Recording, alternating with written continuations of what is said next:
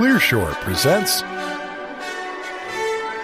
The Rapture Happened, But I Wasn't Called by Steve Blank. December 7, 2020 at steveblank.com. Last Friday, the Secretary of Defense abruptly fired half of the Defense Business Board. For some reason, he forgot me. He appointed former Trump campaign officials Corey Lewandowski and David Bossie, and 9 other new members. The new chair is Chris Burnham, and the new vice chair is Karen Skinner. Both are current board members. The Defense Business Board is one of several advisory boards that serve at the pleasure of the Secretary of Defense. The Business Board is just what it sounds like, leaders from business who could offer best business practices to the department and nation. Other defense advisory committees include policy, innovation, science, military, personnel testing, women in the services, and on sexual assault. Each of these boards or committees is supposed to provide the Defense Department with the best nonpartisan information and advice available. The reason I joined was to offer the Secretary of Defense insights that could transform and leapfrog the status quo, not just make us incrementally better. Not just 10% better advice, but 10 times better advice.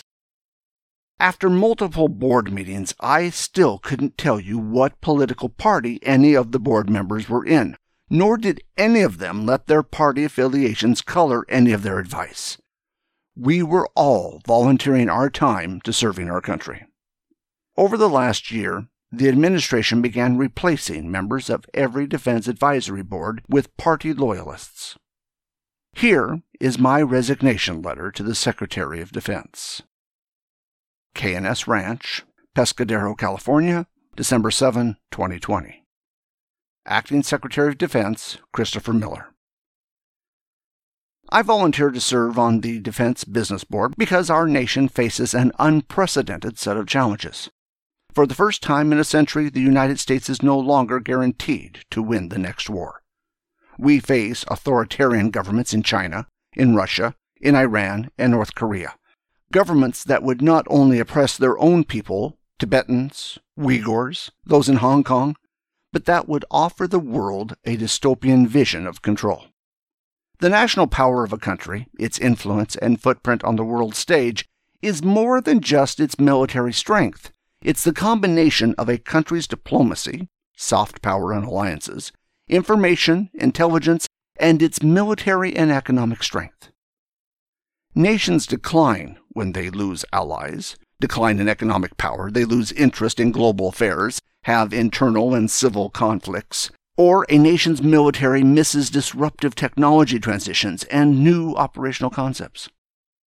For the last century, the U.S. was a global power that represented much more than just a strong nation. It stood for a set of values that set us apart: freedom of speech and worship, freedom from fear, and the collective belief that we are one people with a continual aspiration to be a more perfect union.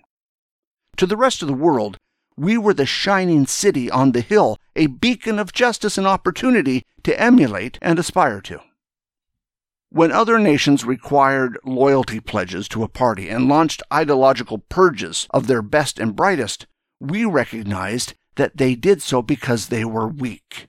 Their ideas and values could not withstand dissent or discussion.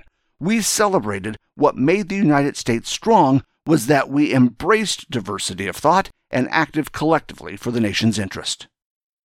In exchange for ideological purity, the abrupt termination of more than half of the Defense Business Board and their replacement with political partisans has now put the nation's safety and security at risk.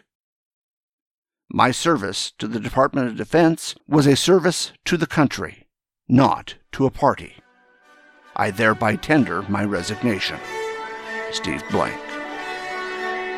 Thanks for listening, and we hope you enjoyed the show. We would like to hear from you, so please send your thoughts to comments@clearshore.us or visit us at clearshore.us. If you would like this show delivered to you automatically, you can subscribe to the Clearshore podcasts on iTunes. Wishing you all the best until next time.